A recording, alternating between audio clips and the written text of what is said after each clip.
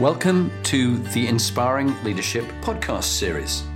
This is aimed for you aspiring leaders, whatever level you're at, whether you're beginning out in your careers as managers and leaders, whether you're in middle ranking roles, or whether you're CEOs and chairmen of boards. There's always something we can all learn.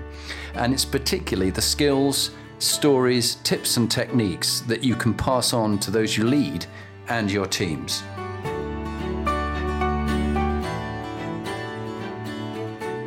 Hello, I'm Mark Fleiner. I'm the president of Malvern Panalytical.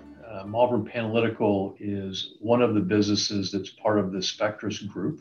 Spectris is a UK listed, publicly traded company. Malvern Panalytical, we make analytical instrumentation that is used to basically analyze, characterize, study materials. So using different techniques like X-rays, lasers, light scattering to assess materials that go into the medicines that cure us, the foods we enjoy, the materials we build with, or energy technologies that power the world. So that's a bit of a snapshot on Malvern Panalytical. I'd like to welcome you to the Inspiring Leadership series, and would like to introduce our host, Jonathan Bowman Parks. Hi, Jonathan. Thank you, Mark. It's great to have you on the series. We've had you, it's been a pleasure, on the CEO's Forum as well, where you've shared your views and experiences, and people have valued that. It was actually Stephen Horder, who originally I knew in the Foreign and Commonwealth Office, who came to work for you, and he was very complimentary about you as an inspiring leader, and he recommended you, because it's always on word of mouth recommendations, not people volunteering themselves saying, I'm inspiring, have me on your series. I do get those people, but they, funny enough, don't end up on the series. But you did, because people find you so. Mark, tell us a little more about, because it's quite an interesting organization, a sort of mixture of American, Dutch, British, different people, and Malvern and Panalytical coming together. Tell us a little bit about the job in a couple of minutes, and then let's go back to childhood and find out what shaped the leader you are today leading this organization. Sure. So Malvern Panalytical is actually the combination of two primary businesses, what was Malvern Instruments in the UK and what was Panalytical in the Netherlands, which used to be part of the Philips Group. Okay, and then we also have a number of smaller businesses that were acquired over the period of time by each of those businesses that makes up Malvern Panalytical. And back in the early part of 2017, Spectris took the decision to actually combine or merge Panalytical, which is Philips Analytical, and Malvern into a combined business, really looking at how to scale this platform, because what we do is we make instrumentation, we make instruments that use different sensor technologies to basically analyze, characterize, and study materials. And we look at the chemical composition of materials, we look at the structure of materials, we look at the particle size of materials. And if you look around your office, pretty much anything that is sitting in your office, whether it's made of metal or plastic or paper, or maybe the medicines that are on your thing. I happen to have an inhaler because I have a bit of asthma. We make an instrument that looks at the particle size that comes out of an inhaler. So pretty much everything, when it was in a material form, is likely to go through one of our instruments at some point in its life. And it's really aimed at making things stronger, it's making things more functional, so that at the end of the day, if it goes into the foods we enjoy, the medicines that cure us, the materials that we build with, that's really what we do. And we're an organization, we're a global organization, roughly about 2,300 employees, primarily located in the Netherlands, the UK, China, Canada, the US. And we research things, we sell things, and we market things. Brilliant. Well, a fascinating collection of different things and different people, and therefore it makes it all the more challenging to lead such a group. But the leader you are today, who and what shaped you? And if you go right back to childhood, Were there a few people, and what kind of values you were brought up with? Tell us a bit about that, Mark, if you would. Yeah, so my reflecting on who I am today and where it came from, I grew up in Reno, Nevada. I was one of four boys, so no sisters in my family, and we all grew up fairly competitive athletes. And you can imagine with four boys, lots of sports. Well, if I look back on my life in sports, my life in school, my life in work, there are three things that shape me as a leader. Okay, I call it my three-legged stool: leadership, teamwork, and communications. Right, and when you have those things in balance, you generally have a winning combination. So if I think of the sports teams I was involved with, we didn't necessarily need to have the best athletes on the field, but if you had good leadership, good teamwork, and good communication, we generally won. And I saw that actually happening in school in different project groups and different classes, and I've seen it through my entire career. So as I think back across my life, whether it was as a competitive athlete, a student in school, and then starting through my career, really having a healthy balance of leadership, teamwork, and communications is sort of the foundation of how I approach things every day. That's fantastic. Yeah. So I think the other part of and I think we'll talk about this in a bit, is I characterize myself as a servant leader, mm-hmm. and that is absolutely grounded in my Christian faith. So it's not people serving me. It's how I can help people in my business take friction out of our day. How can we make ourselves stronger, faster, better? Because at the end of the day, I don't make anything. I don't design anything. I don't sell anything. I don't buy anything. So it's really figuring out, as a leader, how do I make the business as efficient and productive and frictionless as possible? And that's, so servant leader to me is really about being present, listening, being approachable, and being available. That's been something I've absolutely lived my life on for over 33 years of my career. And I think it struck me, Mark, as we've chatted over the last year or two, just how much wisdom and leadership experience you've got. You love reading and learning and growing around it. And when I talk to many different CEOs and presidents, I think you stand out there for me as someone we can have this conversation about a whole range of different books we've read and principles we have. And what I love about it is you've taken the theory and made it practical, and taken the practical and made it a story you can tell people. So I just want to recognize that and appreciate it in you. Let's go on next to your proudest moments in your career and your life, and your darkest moments, and what each of those imposters taught you. Yeah, I'll start with the darkest one first, and then the positive, because that's kind of generally how my nature sets itself up. But probably the darkest one was I was working for a firm in Oregon, and I was working for an individual that, at least in my sense, didn't really share the right values. Everything was good as long as with this individual that you agreed with what this person said. Okay, whether the sky was blue, if this person said it was orange, you had to say it was orange. And there was a period of time in there where we fell out, and I should have at the time walked away and gone to do something different. And I stuck around for about 14 months, and it was probably 14 of the most difficult months of my career. And what it ended up doing is really chipping away at my confidence, to the point where I was actually bringing on a lot of self-doubt about my capabilities, my experiences, and my skills.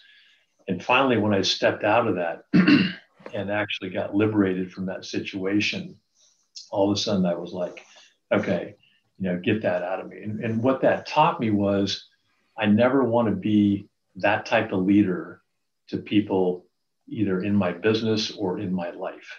Okay, so it's really shaped that moment in my life, which was about 20 years ago, I guess now, really shaped me as a person, as far as who I want to be, and then how I want to engage with people, whether they're more senior to me, peers to me, or even below me. Yeah. Yeah. And what was the proudest moment after that dark moment? I would say probably the proudest moment. I've been blessed with a lot of successes in my career, but really one of the proudest moments is when I came out of university. I'm not an engineer or a scientist, and when I was going through university, I ended up hurting my shoulder and stopping. It ended my baseball career. But I was so far through my education that to start over in a technical discipline would have been like starting over. And I ended up going to work for GE on their technical sales program. And I was the only non-electrical or mechanical engineer that got into a class of about, I don't know, 150 or 200 that year. So having a business background, a business degree, and getting into this group of all engineers, all type A personalities, great individuals, tons of energy, had a much more challenging path through their education than I did. But I got into this, but what it made me realize is I was always challenged with not being an engineer, right? So what it forced me to do is to always work a bit harder, spend a bit more time, but more importantly, really being a student of what I was doing. So a student, what I call being a student of the business. And that right there has really shaped me through my whole career. I look at everything as a learning moment, but getting into that program, not being an engineer, really was probably one of the proudest things it was very early in my career. And I use that as the foundation to build on ever since. Right. It's stood you in good stead. And then thinking about advice that you have taken, and now you've learned so much from your mistakes and your successes. Imagine you traveling back and meeting the 16-year-old Mark Fleiner. What bit of advice would you give to the young self, which is relevant for younger people listening today, about what you should do, and one thing you should have done, and one thing you shouldn't have worried about? I think probably the one thing for me is never put boundaries or limits around what you can do. I mean, I by accident or whatever have stumbled through things and made a path through life. But I think at times I had perimeters around, self-imposed perimeters or boundaries around me. Yeah. And looking back on it, if I could be 16 again and having that mindset that says, look, if you put enough work into it, if you're a student of it, if you're positive about it, you can approach anything, you can do anything, but you have to put the energy into it. And I think it's one of the things for me is that, kind of removing those boundaries, those self-imposed boundaries away from you, and just having confidence, not arrogance, but confidence in your ability to learn, to develop, to pick up something. If I could go back and tell myself when I was 16, that's exactly what I would tell myself. Because if you look at the course of my career, it hasn't been I didn't plan it out to get to this position 32 years ago. But everything that I've done in my career has been sort of a foundation to get to this point in my career. But there were times in my career that I had these boundaries around me that they were my boundaries. They weren't given to me, but I had them imposed in my own brain. And I think that's the one thing, and I tell my daughters this all the time, always believe you can do whatever you want to do. Okay, but approach it with confidence, approach it with preparation, and don't let people, give you boundaries. Okay. That's a really good bit of advice. And then we're going to go around the Inspiring Leadership Compass with its 8 principles, which seem to serve people quite well as a model and as a psychometric to judge how inspiring people find you as a leader. One of the key things is your true north, which with your faith is very important to you. What are your top 3 foundational values that have served you well in your career as a leader and are serving you well in Malvern Panalytical now? It's interesting. We just about Spectris and Malvern Panalytical, we went through about a year and so ago. We redid our values, and we went through this series of activities to come down to 3. And the three that we have is actually be true, own it, and aim high. And if you break each one of those down, simply be true is all about the moral compass. Okay, if you're going to do something in the dark, you do it in the light, or do it in the light, you're going to do it in the dark. What you say privately, you say publicly. It's about helping people out. So be true is clearly one of mine. Own it is about the accountability and the responsibility. And if you think about things, it's easy to look at something and say, that's not my job. I'm not responsible for that. Somebody else is accountable for that. But when we own things, whether it's a really good thing or a really challenging thing, but when you own it, you're going to take care of it. And I love to see that in people that step up, independent if they created it or not. Okay, own it and say, let's get this advanced, let's get it fixed, let's improve this, whatever it is. And then the last thing around aim high, I like to stretch. I like to think about things that it's seeing the possible from the impossible. Mm-hmm. And from an aim high perspective, it's not just doing it on your own, but bringing your team with you. Because when you aim high as an individual, you're an individual. When you bring your whole business with you or your whole team with you, you can achieve so much more. So actually the Spectris values, I probably wouldn't have characterized them 5 or 10 years ago like this, but be true, own it, and aim high are exactly part of the fabric of who I am today. I live them, I breathe them, they resonate with me. And what I'm seeing, even within our business, people are able to attach those to themselves day in and day out. Yeah, there's no doubt about it. The rule of three. I remember a general I had when I was in the army. He had little credit cards. Maybe you could do this, that slip in people's wallets with the three values on it.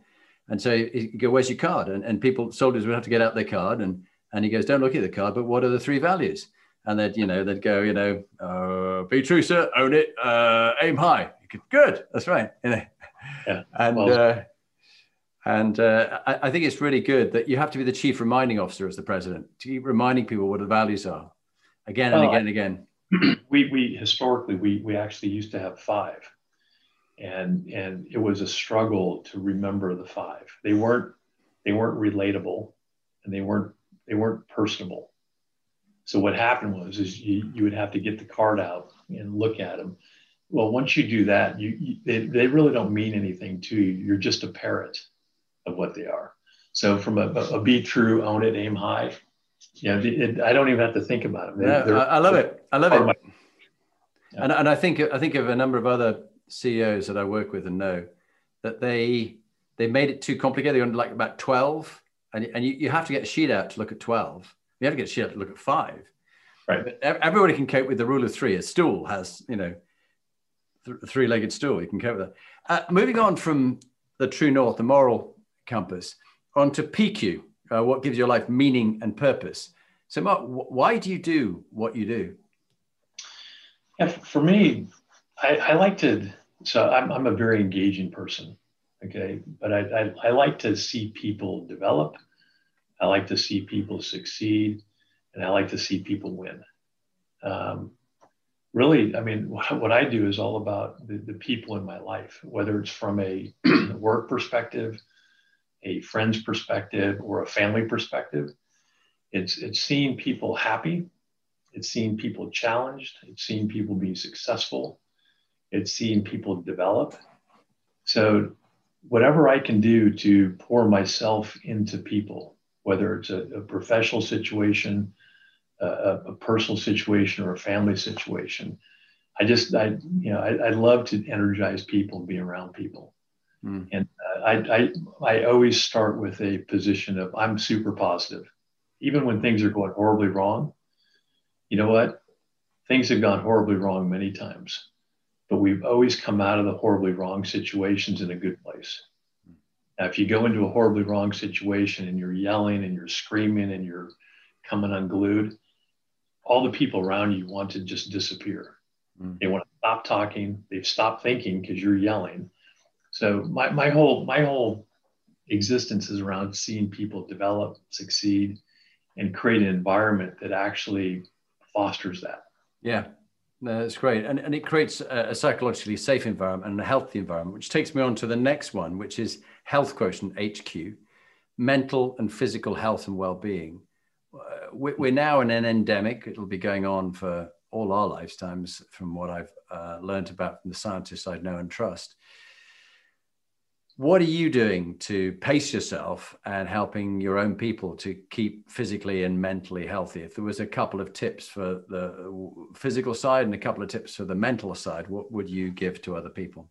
Yeah, I think physical side is easy for me. As I said earlier, I grew up a super competitive athlete, and so keeping my body in shape is really important to me. So I'm going to do a plug for Peloton. I got my Peloton bike downstairs. I turn myself inside out on that thing 5 days a week. Yeah, I'm nearly addicted to it. But what I do with it is I socialize my exercise. So I talk about, hey, I rode my bike, went for a walk, I did this. So it's communicating that, physical health is really important, and kind of living that and demonstrating that to people around me. So that's how I do the physical side. The mental side, Jonathan, as you've gotten to know me, I start with a positive disposition all the time. But at the same time, I'm grounded in reality. So I'm always saying to people, look, if you're not feeling right or you need some help, speak to people. It goes back to this diversity, equality, inclusion, belonging thing. If you're mentally not there right now, talk about it. You have to create a space that people feel like they can do that without any judgment, without any retribution, without any consequence. And for me, I've been in discussions with people where I can tell something's not right, and I'll stop whatever the flow of something is, and I'll ask the person, hey, are you okay? And say, really, are you okay? And do it in a extremely genuine way, but create an environment that, and I talk about that as well. I socialize that as well as, look, my work family is my work family. Okay. So it's like we've had a few colleagues that have gotten ill from COVID, and the ones that I know about, I'll get their home address and pen them out a handwritten card and stick it in the mail to their house. Okay, because at the end of the day, they're my family. And again, this is about recognizing that people go through different phases in their days, weeks, months. I call it chapters in your life. And sometimes you get a really exciting, fun chapter, and sometimes you have a really challenging, ugly chapter. And we all go through it. I've been through it. I'm sure you've been through it. But recognizing that we can help each other. And I think it goes back to those values about be true and own it. If you see something going on, help each other out. I like to say, I've got your back. It's like, I always say, my wife has my back all the time. And we've got a great, almost a 31-year marriage. She always has my back. It's never in doubt.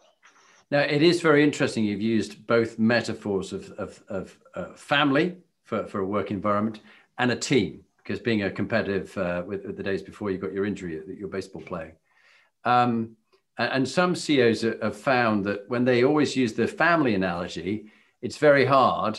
In your family, you always have a smelly uncle who no one wants to talk to, and different cousins. You can never get rid of them. They're always family.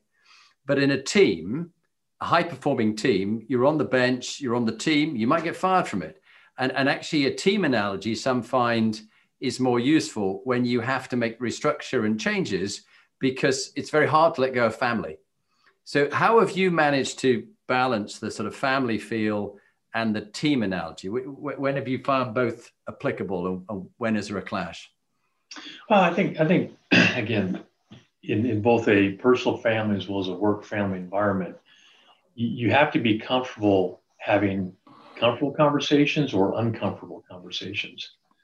So if you see somebody who's not performing well, okay, or is I'll just use the direct word, like a cancer in the company, you have to have the courage to actually address that head on. And I think a lot of it comes down to how you do it. So I use this thing called tact, timing, approach is all about communication. Tact, timing, and approach. But you have to be willing to have that awkward conversation with people. You might actually uncover something that they're struggling with, which is creating their personal situation at that point in time. And then sometimes, you got to transition family out. And it's usually when you have that conversation, people realize that it makes sense for both parties. But again, it goes back to, I'm a big believer in feedback, but it goes back to that communication thing. You don't communicate that through an email or a text. And you don't communicate it through your HR person. You communicate it through yourself. Yeah. Okay? You've got to have the courage as a leader to have those conversations, those awkward, uncomfortable conversations with people. And I actually I feel very comfortable doing that. And I think it's part of my EQ, but it's also part of my ability just to talk about those pink elephants in the room. Yeah, and that leads us nicely onto EQ, which is the next topic, the next element of the Inspiring Leadership Compass. That I've experienced this with you. I found you a high level of emotional and social intelligence. And if you were to pass on a tip to people about developing that, the ability to build rapport, listening, really read people, like, as you said, how are you? No, really, how are you? What tip would you pass on because people can develop the language of EQ? Yeah. I mean, for me, and you've heard me describe myself like this. I'm high EQ, average IQ. Okay. And some people always laugh when I say that, but when I tell people that, I do it for a specific reason, that I'm listening to your story.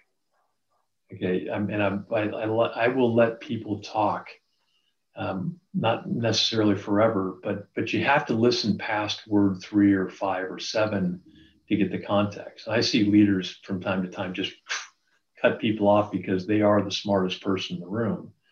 And they might not actually get to the point of the really important point of the message from the person. So that EQ to me is about being present, being available, but listening, and doing more listening than you do talking. Yeah. All right. And I think the other part of it too is, especially for myself, I've had the opportunity to work and travel all over the world. So I'm hypersensitive to if I'm in China, or if I'm in the Netherlands, or if I'm in Italy, or if I'm in Canada. Okay, recognizing that their mother tongues might not be English. There are cultural differences. There are stylistic differences. And don't go in as, in my case, the American and just be American. Be aware of the situation you're in. Okay, be aware of the nuances you're in and try to adapt to them. Okay, and I will intentionally, if I'm in Asia, and I've worked in Asia 20 years of my career, I'll actually slow down the speed of my speech to make sure that what I'm saying is landing. And so many times I'll see people from different countries go in and speak at normal pace, and I'm fairly certain that most of it is not landing with the person that's trying. Yeah, it's just going. It's just like if somebody tried to speak, Dutch to me at pace, I wouldn't get it. Yeah. Right. Yeah. So it's about being very situationally aware of what you are, the culture you're in, and having a bit of humility. Okay. To humility. Mm-hmm. One of my favorite Bible verses is Luke 14:11. He who humbles himself will be beholden, and he who beholds himself will be humbled. Mm. And that humility from an EQ perspective is so powerful. Yeah. So powerful. And you've touched on the next topic, which was CQ. And you and I were talking about that before, that it is the basis of diversity, equality, and inclusion, is to be culturally aware of different people and different backgrounds. You've really answered that question so beautifully. So I won't go on anymore, but you've really highlighted something that's very important. And then, Actually, Jonathan, let me just on the CQ side, because this is a very relevant topic today, right? It's with all the stuff that's happened in the U.S. and around the world. It was interesting with my two daughters. They went through a school for the performing arts, which is a small school in the big high school. And over the course of 6 years, you can imagine the students and the kids that were in this class. It's kind of a mixed bag of characters. The school for the performing arts. So different races, different religions, different colors, different orientations, different, right? And I guarantee you I had some unconscious biases before that, okay? And one of the things I learned from my daughters is open your mind up to people around you. And all of a sudden I saw these students who were gifted, talented, smart. They were just like me. And I think from a diversity, equality, inclusion, belonging, it's really helped shape me as far as a leader and thinking about, and I don't see color, I don't see race, but I just see a person. I see a person with experience. I see a person with potential. And my daughters have absolutely, they probably don't know how much influence they had in from a cultural awareness perspective. Yeah, and I wouldn't be surprised if you haven't learned from that in having what others call reverse mentoring, where they have young 20-year-olds who paired off against their executive board members, and they come to some of the meetings, and afterwards they give their opinions and views on how their generation would view the conversations they were having. And they get mentored by their executive boss, but they also mentor their boss in return about how they see things. And I just encourage you to try that. Many people have found it very useful. So from cultural intelligence quotient, CQ, to RQ, resilience quotient, coping with adversity and setbacks, as well as your successes, I'm sure you, like me, have had many disappointments and setbacks, but hopefully you've learned something from them. Was it that person who said, I've learned so much from all my mistakes, I think I'm going to go out and make a few more? But what would be your tip on resilience and coping with adversity? We've had more than a share of that in the last 18 months, and I'm sure we'll have many more experiences of the need for adversity going forward. Yeah, I think adversity, for me, you can have adversity in good times and bad times. Like right now, a year ago, we had problems, and they were really challenging problems as COVID was raining down on us. Today, we've got problems, but they're good problems. We've got strong orders, which puts a lot of pressure on our business from a supply chain perspective.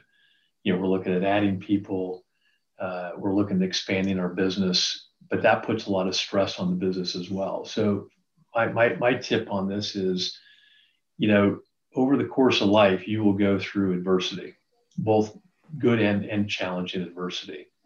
But always recognize you'll work your way out of it at the end of the day. And Jonathan, and I'll touch on this a few times, I'm sure, but I think a lot of that is based in my faith. I use this thing that I strongly believe every day is a test, and you have to trust that you will get through it. Okay, and my trust is in my faith, but I believe every day is a test. All right, and so far for 32 years of my career, I've seen some really challenging situations, and you know what? Looking back on them, actually, they weren't that bad. At the time, they felt really heavy. Okay, but I think you build off that experience. Okay, and I think that experience, and it's whether it's direct experience you've had or learning from other people's experiences. And I think that's one of the things from a leadership perspective people can really build on is don't be afraid to learn from somebody else's experience. You don't necessarily have to do it yourself. Beautiful. You remind me of two stories. One was when I went to Fort Leavenworth in Kansas City, Kansas. I was given a general who'd been in Vietnam as my mentor. I was the chief of staff of a brigade of very talented officers. Actually, they're all more talented than me. We're all at staff college, and so it was quite competitive. And I really had never been a chief of staff of an army brigade before, but we were simulating, funny enough, an Iran-Iraq kind of scenario. This was like about 30, 40 years ago. But this American general said to me, Jonathan, he said, let me tell you where the anti-personnel mines are buried. He said, because you haven't got time to go out and blow your foot off on all the ones I've blown my foot off on. But he said, overnight, the little bastards have gone out and they've planted a whole lot more. I don't know where those ones are, but I can tell you which ones not to step on. And I think that's great wisdom. And there was a lovely poster I saw once, which said, life, just like you've been saying, life is a test. If it wasn't a test, you'd be told exactly what to do, where to go, and everything to do every day. So life is a test. Get over it. And I really resonate with what you just said. BQ is the penultimate one: brand, presence, impact, and image. And you've been a great believer in learning from mentors and learning from coaches. You always had them, and you believe your own people should have them. What do you find by way of learning about your brand and what people say about you when you're not in the room from your mentors and coaches? I think for me, my brand, it's kind of it's an interesting question, not one that just rolls off my tongue. But for me, my brand is I want people to feel like they can approach me, okay, and be available, and whether it's a good message or a challenging message. And I think it goes back to my servant leadership style is my brand is I want to be one of those individuals that wherever you are in the organization, wherever you are in my friend group or my family network, I want to be approachable. Whether you're having a good day or a challenging day, that people can approach me. Mm. And so if I thought about what was on my tombstone, it'd be he's approachable, okay, and he's always available. That's okay. And then legacy, LQ, is the final one around the compass. It's about stewardship, about leaving things better than you found it in your business, about making a difference to your wife and your daughters, and your friends and your family. But what would you hope your legacy will be in Malvern Panalytical as the president? How would you like to leave things different from how you found them? Yeah, I mean, legacy to me is super important. I think it's there's a big picture to legacy, and there's a day-to-day element of legacy. We all every day have an opportunity to leave legacies, small and large. And the small ones every day, or if you pass somebody in the hallway, and as a leader, and your head is down, and you walk right past somebody without saying hello, that person's probably thinking, man, what a jerk, okay? Where it's really easy just to give a quick nod or a quick hello. You can touch people in such simple ways every day. And I see leaders do that with people where they want to be the leader in the room. I'm the boss in the room. And in that case, my view is you're leaving a negative legacy. Okay. Yeah. I don't want that. I think the big picture at the end of the day, the merger of our businesses is anytime you merge businesses, it takes time. And we're at a point right now as a business where we have, 2,300 really talented, gifted colleagues around the globe that do amazing things. And my legacy within Malvern Panalytical, I want us to wake up every day and believe that we're doing good things in a very confident way, not an arrogant way, but a confident way, and sort of breathe that attitude and that confidence in the business and get us to the point where we, again, whether it's a good day or a challenging day, that's the culture I want to leave at the end of the day. Yeah, that's great. And so we're on to the last three questions. We talk about executive teams, your favorite book on leadership, and your 2-minute top tip. But executive teams, you've spent your time in them, you've been building them, creating them, you've now got your own as president. How have you turned around a toxic team into a high-performing team? What bit of advice would you give if an individual was toxic or the culture had just gone a bit wrong? How have you turned it around? Yeah, I think the first thing for me is getting what I call the pink elephants that are in the room that nobody wants to talk about. Everybody knows they're there, but nobody wants to talk about them. And getting those out on the table, discuss them, and shoot them and get them out of the room, because they create a boatload of tension and distraction.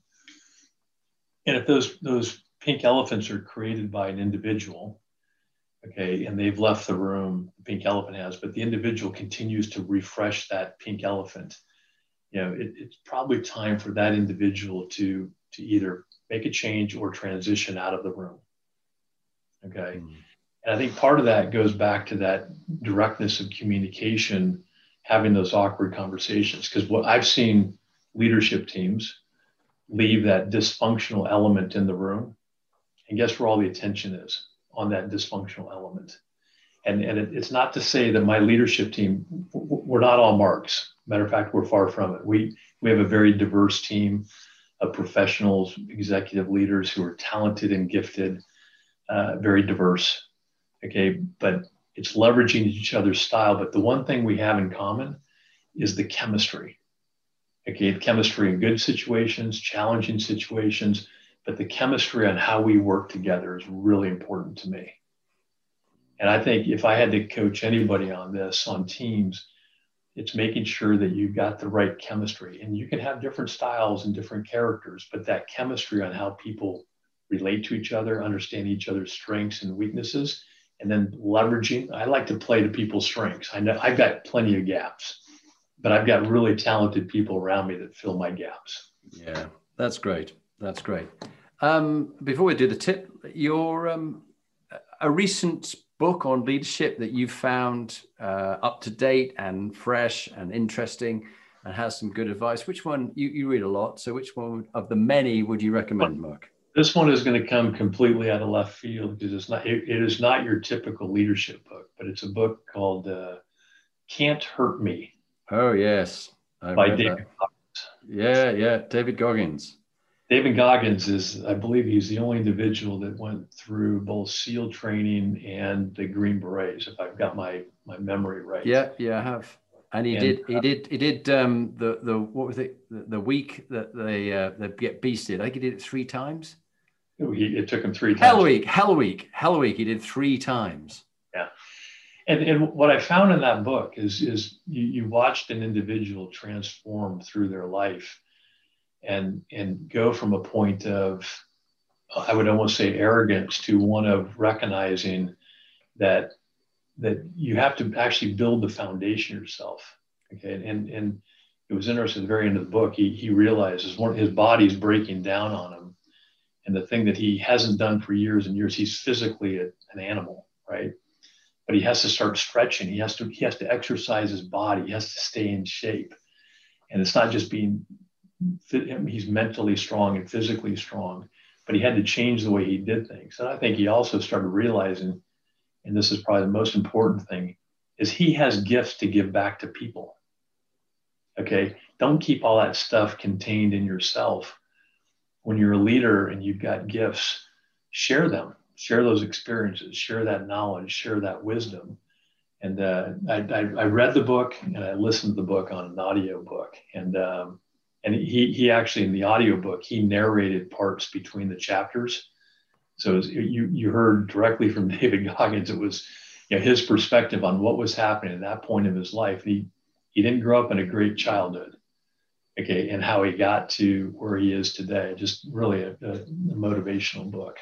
Yeah, and I'm like you. I read it, which is difficult for me as a dyslexic, but I listened to it twice, and I thought, oh wow. And it's interesting. In another book, I'm just listening to on the sort of science of training and development, which is really saying that all my years of endurance running and triathlons and double mountain marathons is not good for you in the long term. It creates inflammation and a lot of injuries and problems later on. But the big thing to do is HIIT training. HIIT is really so good for you in so many ways. And you don't need to do that much of it, perhaps 3 times a week for about 30 minutes. But we often put in massive amounts of time training, particularly on cardio and aerobic, when actually HIIT is what the science is saying we should be doing. But that's a whole story in itself, and we could chat for ages on it, Mark. Mark, let's go into your final 2-minute top tip. And if you'd be good enough just to introduce yourself as you did at the very beginning, so people hearing this clip would know about you, and then your practical 2-minute top tip, please. Yeah. Again, I'm Mark Fleiner. I'm the president of Malvern Panalytical. And I've had the opportunity today to join Jonathan Bowman Parks for the Inspiring Leadership Series. I guess if, top tip, I think for me as a leader, it starts with having a level of humility and being humble, because the people around you see an individual that really cares for their people. Okay, that's not to say that you don't have to be challenging and you don't have to be demanding, but you do it in a way that motivates and inspires people and not beats them down. And for me as a leader, and again, going back to growing up as a super competitive athlete, going through my education and my career, I think the approach of being, you don't have to have the biggest voice in the room. You don't have to be the smartest person in the room, but you have to be present in the room. And what I find with leaders today is when they're present, when they're available, when they're focused on things, their people around them see them as a true leader. Okay. And for me, that's something that has served me well for my entire career. And I'm probably at a point today, looking back, that it's starting to crystallize, because I've always been this way, but I'm starting to get a sense of, who I am as a leader, but also starting to share that with people directly. As, people ask me, how do you do what you do? You're not the typical yelling, screaming, command and control leader. I do it in subtle different ways, but I do it in a way that inspires and motivates people and brings people with me. Right. So that's probably my tip of the day, Jonathan. Great tip, Mark, as always. And thank you very much for being on the series. It's a real honor having you here and sharing your wisdom with 180,000 people in 55 countries. They'll value it. So thank you for your time. I appreciate it, Jonathan, and I appreciate the opportunity. I hope you have a great day. Thank you very much.